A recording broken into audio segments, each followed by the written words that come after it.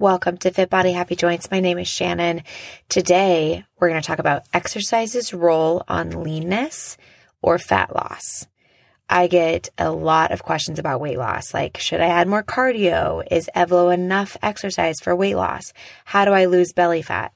Short answer, it's diet, not exercise. But I want to explain all of the research around this and exercise's potential contribution to fat loss, but it's probably not contributing to fat loss in the way you may think. So my hope is to avoid contributing to diet culture's view on exercise as punishment and as a way to quote unquote shrink your body.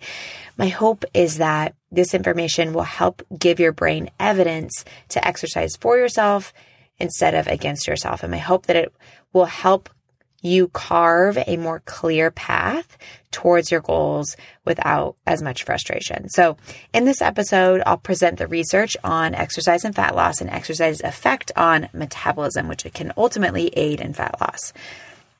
At the end of this episode, I'll kind of summarize everything as I usually do and give you a practical plan for yourself going forward. Before we get into this episode, it's important to address something. Being as lean as possible is not necessarily healthy or recommended. And I need to acknowledge and understand that there may be many of you listening who don't need to focus on leanness at all. Maybe you focus on building muscle, or maybe you focus on overall keeping your heart healthy and all those things, but maybe leanness doesn't need to be a focus. There's a state called low energy availability, LEA, which affects those who are very active, but they're not eating enough. So the risks of LEA can be serious and can have long-term serious implications, hormonal issues, bone density issues, suppression of your reproductive system, so you can lose your period or maybe even cause infertility, mental disorders, and more. Sometimes LEA, low energy availability, can happen unintentionally if you're very active and you're just not educated about eating enough. So there's zero judgment here at all.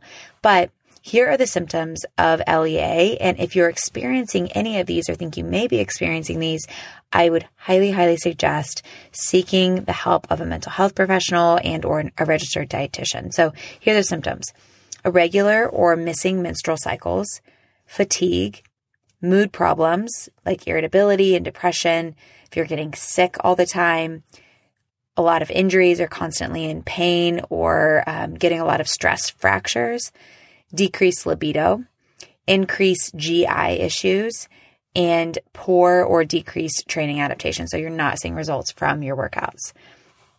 Not to go off on too much of a tangent here, but I just cannot emphasize the importance of getting ahead of this if you may think that you are experiencing LEA. And I say this coming from a place where I was likely experiencing LEA myself years ago. I had all of these symptoms and more.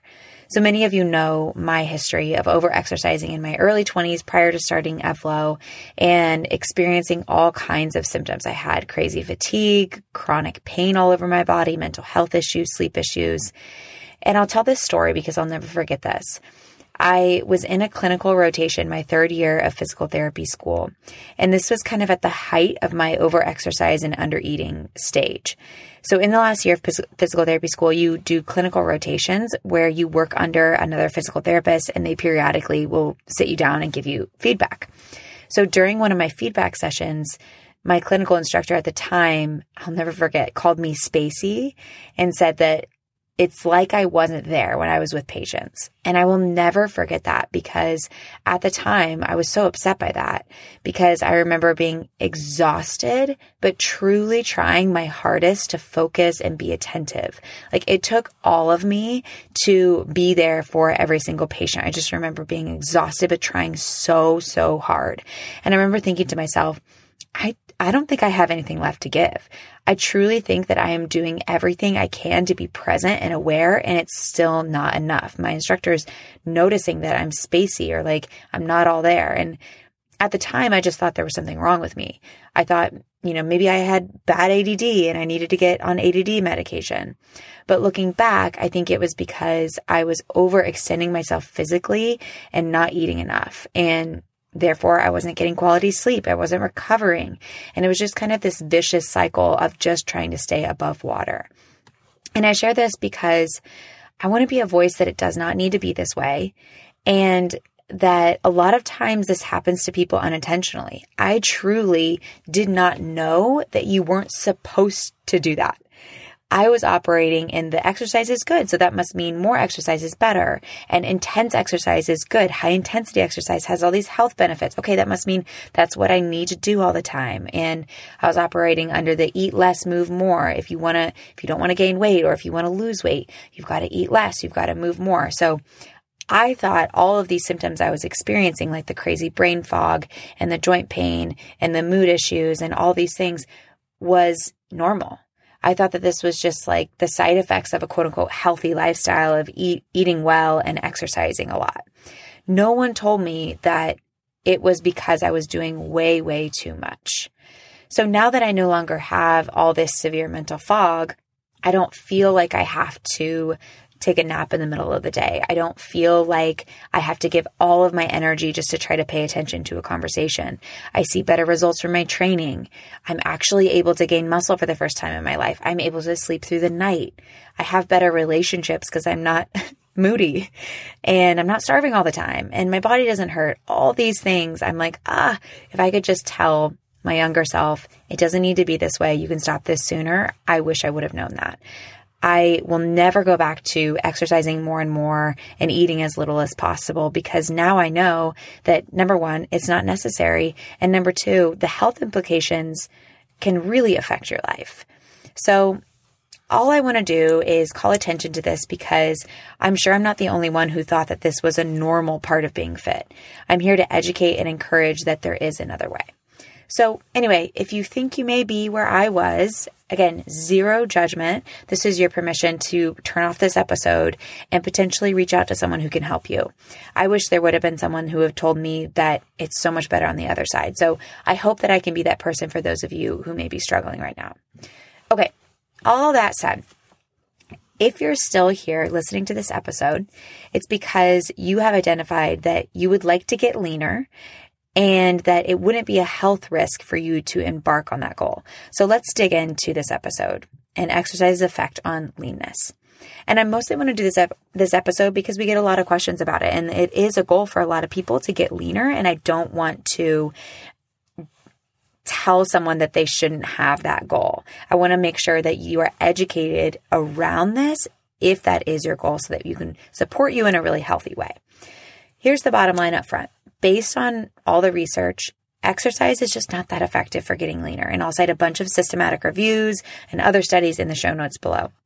Exercise may have some effects on leanness and fat loss, but it's probably for different reasons than you think or than you've been taught. So a systematic review is one of the more quality forms of research since it reviews other great studies and pools together a bunch of information. So this systematic review pulled data from 80 different studies that looked at exercise alone for weight loss. So just exercise. These people were not in calorie deficits. They were just trying to exercise for fat loss or weight loss. These studies were included if they followed participants for over a year. So this is not short-term studies. These are longer-term studies, again, which further improves the quality of the systematic review. The conclusion from this review was that exercise without dietary restriction does not produce significant weight loss.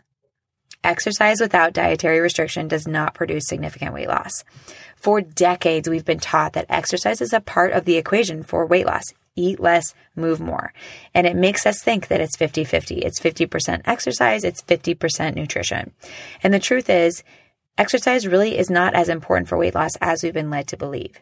Study after study after study after study show that exercise alone provides modest fat loss, maybe 3-ish pounds, if any. But why do so many people still believe that exercise is a tool for fat loss, especially cardio? A combination of history and advertising is why. Resistance training is actually relatively new as an exercise modality, which I think a lot of people forget. It really only gained popularity in the 70s, and even then it was mostly men. So resistance training as a modality for exercise is pretty new for women. And until recently, there have not been super high quality studies around the effects of resistance training and fat loss for women, and they're definitely still emerging. But the general public, I would say, is still behind because the media will still portray that a sweaty, calorie-burning fitness class is what will drive results, aka fat loss. So even many of the leaders in the fitness industry are still holding on to this old school mentality that the calorie burn is what will move the needle. So it makes sense that our thought process around exercise for fat loss is to do more cardio, and that if you want to lose weight, you got to move more. I cannot tell you how many people who I tell them what I do. I tell them I own a fitness platform, and they say, oh, I need to get on that because I need to lose weight. And they probably don't like this very much, but I say weight loss is diet. I say it every time because it is so common for people to think that, oh, I need to hit the gym. I got to lose weight. I got to go hit the gym. But the truth is, weight loss comes down to a calorie deficit, which means calories in have to be fewer than calories out. And I'm going to interview a registered dietitian about starvation mode and if there's exceptions to this. But for the most part, that's the law of thermodynamics. It will dictate weight loss, that calories in have to be fewer than calories out. But it's confusing because, well, exercise burns calories. So if we just exercise more, then we'll accelerate weight loss. We'll increase our daily deficit and lose weight faster. The problem is that it's very difficult to actually account for all of the calories that you're burning. And I'll talk about why this happens here in a moment. But most fitness trackers will overestimate calorie burn. So here's what happens to a lot of people when they want to lose weight. They'll get a calorie tracker, a fitness watch, an Oura ring, whatever it is, and they will start to track how many calories they're burning in a day. But a study, which I'll cite in the show notes, evaluated several popular fitness trackers and their ability to reliably calculate energy expenditure or calorie burn. And the study basically concluded that none of them provide reliable information on energy expenditure or calorie burn. So it is very difficult for these trackers to reliably account for all of the calories that you're burning. But because many people use watches as a tool to help them lose weight, they end up frustrated when they're exercising a ton and they're quote unquote eating clean and they're still not seeing results, which, by the way, this is something I hear all the time. People say, I'm working out, I'm eating clean, and I'm still not seeing fat loss results. Eating clean and a calorie deficit can be very different things, right? Because you can still eat clean, whole foods and still eat in a calorie surplus and end up not losing weight or even gaining weight. And again, we're going to talk about diet a little bit more in the episode next week with the RD. But there are many reasons for the lack of fat loss results, but one of them is because focusing on exercise as your weight loss tool can contribute to compensatory mechanisms with eating. Because remember, it doesn't really matter how much you're burning, because if you're eating more than you're burning, you're not going to lose weight. So let's take an example. Let's say you're eating around 2,000 calories to be in a slight deficit for weight loss. And 2,000 calories doesn't mean anything. It's just, I'm using that as a round number. So you exercise and your fitness tracker says that you burn 400 calories. So now, in order to technically be in a deficit, you just have to eat less than 2,400 calories because we worked out, we added that additional 400 calories to your deficit. But what happens is our bodies compensate for the calories we're burning in a workout by unintentionally making you more stationary or borrowing from other calorie expending processes. This is a model called the constrained total energy expenditure model, which I'm going to get into in detail in a moment. So basically, your fitness watch tells you that you burned 400 calories, but maybe you really only burned 200 or maybe even less than that. So you end up eating the 2,400 calories thinking that you can still stay in your deficit when really you might be eating a surplus of like 200 calories for the day. And that can start to add up, right? So this is why I don't recommend using your fitness watch at all. I don't recommend paying attention to the calories that your fitness watch will tell you you burn because it's going to be very, very inaccurate and probably lead to frustrating results. I did a workshop in January that's actually free to the public. And in this workshop, it's in the show notes below if you want to get it. I teach you what your total daily energy expenditure is. I teach you how to kind of roughly calculate that for yourself. And then we talk through how to eat based on that for fat loss and body recomposition. I don't recommend tracking exercise calories or adding that to your daily deficit or looking at that at all since it's going to be so unreliable. And again, I walk you through this whole process in the workshop. So if you want that workshop, you can click below and sign up for that. Okay, so exercise alone does not result in significant weight loss just from a calorie burning standpoint. However, it may indirectly influence fat loss because of some metabolic adaptations. It can also help improve eating behaviors. It might help improve your sleep. It might help improve your overall activity, which may factor into your overall weight loss. But as far as just from a calorie burning standpoint, that's not why you will lose weight. Exercise and calorie burning means almost nothing as far as weight loss. So it's less about the amount of energy you're expending in your workout itself and more about how your workouts affect your metabolic processes. This is why it's so important to work out smarter rather than harder. So let's get into this.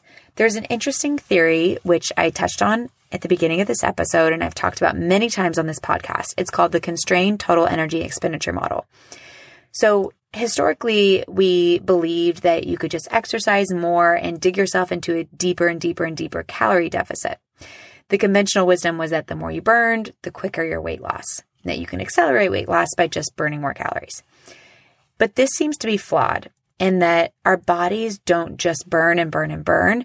We tend to compensate after lots of exercise by borrowing calories from other processes to keep you within a narrow window of calorie burn.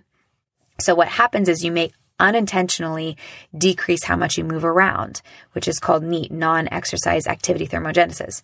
Your mental processing may slow down, which, by the way, mental processing takes up a ton of energy. I read that it's like 20% of your energy expenditure is just used by your brain, which makes a lot of sense. Your GI may slow, so digestion may slow down. Cell turnover may slow. So you're not actually digging yourself into a deeper hole as far as calorie expenditure. When you're just adding more and more exercise, your body's going to borrow from other processes to keep you within a narrow window. This is why overexercise can affect all the systems of your body. It can make you feel tired. It can make you look older. It can make your body hurt. It can make you feel mentally foggy. So endless exercise is really not the answer. We want to do enough to stimulate the good things, which I'll talk about here in a moment, but not so much that it backfires because it's actually not improving your calorie deficit anyway. So you're kind of grinding yourself down for really not a good payoff. Okay, so calorie burning may not matter as much as we thought, but what about how exercise uses fat as fuel to power your movements? Let's talk about this. So the act of exercising itself will use different fuel sources to power your movements in the moment, depending on the intensity. Lower intensity exercise like steady state cardio use fat as their fuel source. And then once you get to higher intensities, your body shifts away from using fatty acids as the fuel source and they shift to using glycogen. So they use glycogen that's stored in the liver and the muscles. Although cardio uses fat as its fuel source, the amount of fat burned in a cardio session is likely pretty insignificant and may not result in much overall fat loss. Because if we think about it, the amount of time you're actually exercising is very little in relation to the overall energy that your body uses throughout the day just to keep you alive and keep all your systems functioning and running. Interestingly, although strength training close to failure, so using your muscles with high intensity and HIIT classes, don't burn fat in the moment, it may be overall more beneficial for fat burning after the fact because of strength training, building muscle, and HIIT's effect on your metabolism. So high intensity, where you're using your muscles at a high threshold. So you're doing a hard set of chest presses or step ups or whatever it may be, and you're asking your muscles to work really hard. Or if you're doing a HIIT session where you are going all out, your muscles are having, again, to work really hard to complete these movements. This type of exercise may decrease abdominal fat more than aerobic activity, even if calorie expenditure is the same. So if you have two workouts, a cardio workout and a HIIT workout or a strength training workout, even though the strength training workout and the HIIT workout aren't burning fat in the moment, they may decrease abdominal fat more than the aerobic activity. What? Why is that? So let's explain. As exercise intensity increases, as your muscles are demanding more and more fuel, your body uses stored glycogen in the muscles and in the liver instead of fatty acids, like I said earlier. So let's say you're finishing that hard set of chest presses. In the last few reps, your pace is really slowed down. You're struggling. You're tapping into some bigger muscle fibers to complete the movement. You're getting close to that failure point. All these things that we cue in our classes all the time, your body will begin to use stored glycogen in your muscles to power those last few reps, which will empty the stores of glycogen in your muscles and your liver. Because you have emptied these sites, a few things happen. Number one, your body prefers to keep these storage sites topped off because these glycogen sites within your muscle and your liver are kind of your emergency stores. They are going to be emptied anytime you would have to, say, like run away from a tiger and use your muscles at a really high intensity. So your body wants to keep these kind of constantly topped off every time you refeed yourself or every time you eat. So when you eat food, the first place your food will be stored, if there is room, is in the glycogen sites in your muscle and liver. Anything left over once those sites have been topped off goes to fat. So when you exercise and use your muscles hard, like if you're doing HIIT or strength training close to failure, you empty these glycogen stores. That means that the next time you eat, your food goes there instead of to fat stores. If you are never doing exercise where you're depleting these storage sites and you're only doing cardio, you could see how you're never emptying these storage sites and anything you eat is being shuttled to fat instead of being shuttled to these glycogen sites for later use. And then the second thing that happens is that you have to work to replenish these stores after your workout, which requires fat as fuel to complete the processes. So when you work your muscles and you deplete these storage sites, your body has to put in energy to replenish them, which fat can be used as a fuel source to complete that. So this can train your body to quickly shift from carb burning to fat burning and improve what's called metabolic flexibility, which can ultimately improve your body's ability to use fat as fuel. But if you're mainly focusing on cardio and you're never emptying these storage sites, you're never getting close to failure in your muscles, you're never challenging your muscles at a high degree, you may be burning a bit of fat during the cardio session itself, but it's not likely to be significant and you likely aren't going to see a huge change unless, of course, you're in a calorie deficit. Whereas if you're resistance training close to failure, you're sprinkling in some HIIT, which I'm going to talk about this in a moment, you're sprinkling in, yes, some lower intensity cardio, and you're in a calorie deficit, you're going to be kind of hitting it from all angles and you're likely going to have the best results. Now that sounds really overwhelming and it sounds like it's a lot. It really does not have to be as much as you think. Again, I'm going to talk about it at the end of the episode. But I think just understanding that we're not just focusing on cardio, we are also definitely focusing on how we're eating, and that focusing on strengthening your muscles and challenging your muscles to a high degree may have a bigger impact on your metabolic flexibility and therefore your body's ability to use fat as fuel. What about increasing your step count to accelerate weight loss? This is something that I see on social media a lot, to increase your step count. Again, without calorie restriction, increasing steps alone is not likely to result in significant weight loss.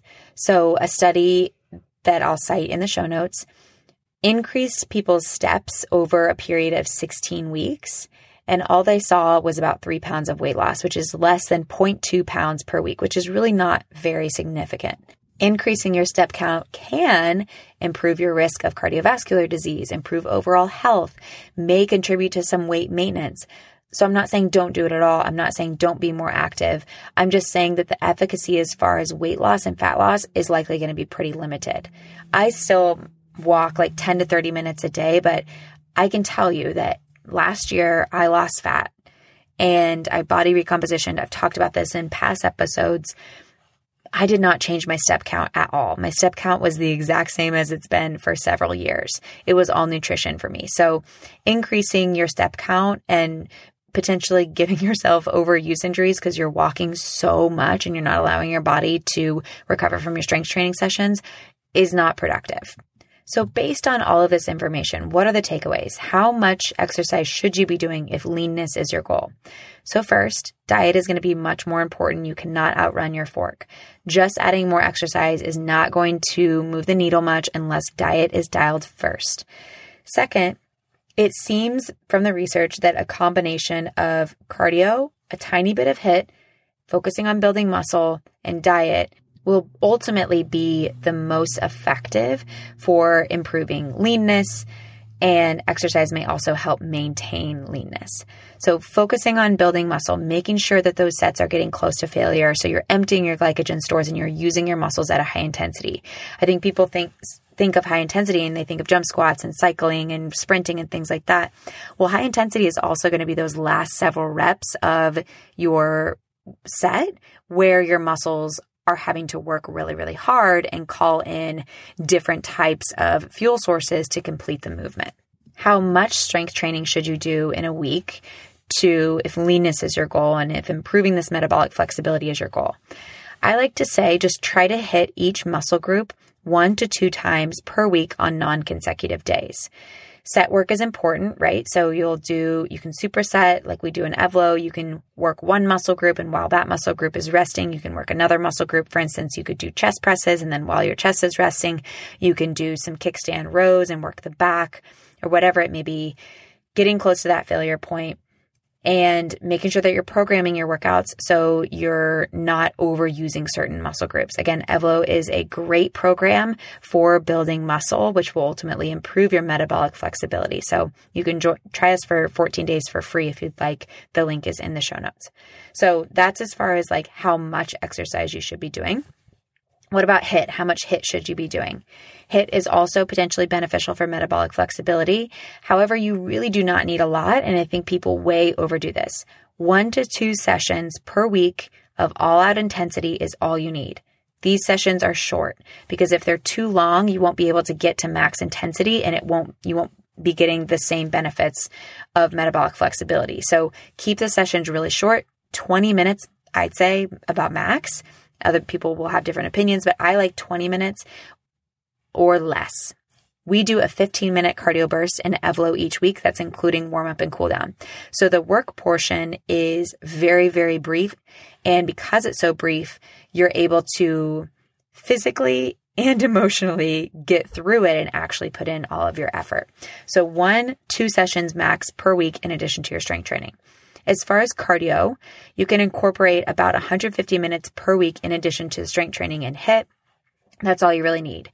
So you're getting some light intensity. Think like you could still breathe in and out through your nose, or you could still have a conversation, but your heart is starting to beat faster and you're getting to the point where maybe you want to start to breathe in and out of your nose.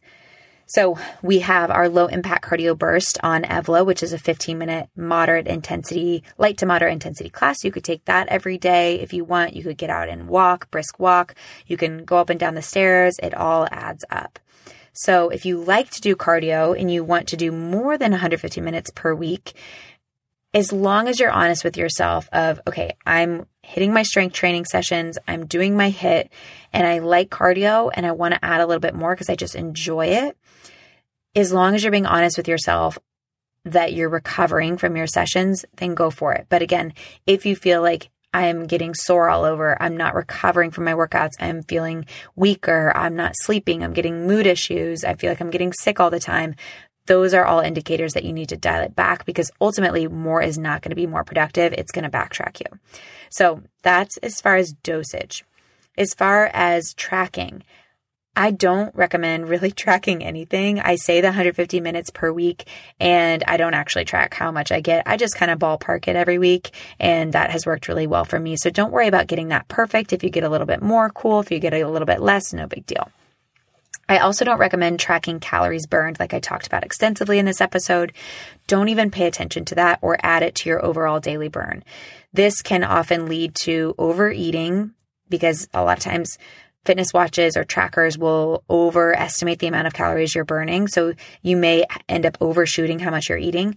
Or what can often happen is you may discount a workout that could be very beneficial for that metabolic flexibility and improving muscle mass just because it didn't burn as many calories. Because many strength workouts are really not going to burn that many calories, even if you're using your muscles at a high intensity, even if you're getting close to that failure point. A lot of times they're not going to be burning a lot of calories. And even HIIT workouts likely won't burn very many calories either since they're on the shorter end. So I like to say, just get used to paying zero attention to how many calories that are coming out of your body every day. So don't even track that. Don't even pay attention to that is my personal recommendation. So given all of this information, I think that we tend to overestimate the effects of exercise on fat loss and underestimate diet's effect. Exercise is really not that great of a fat loss tool, but it may play a small part. Listen to next week's episode where we will talk all about diet and leanness, which will honestly move the needle for you so much more than focusing on doing a bunch of exercise. Okay, I hope this episode is enlightening. If you enjoyed it, remember to leave a rating and review. We do not take advertising on this podcast, so I rely on word of mouth and on reviews to grow. So I so appreciate a rating and review. Thank you to those of you who have already left one, and we will see you all next week, same time, same place. Bye for now.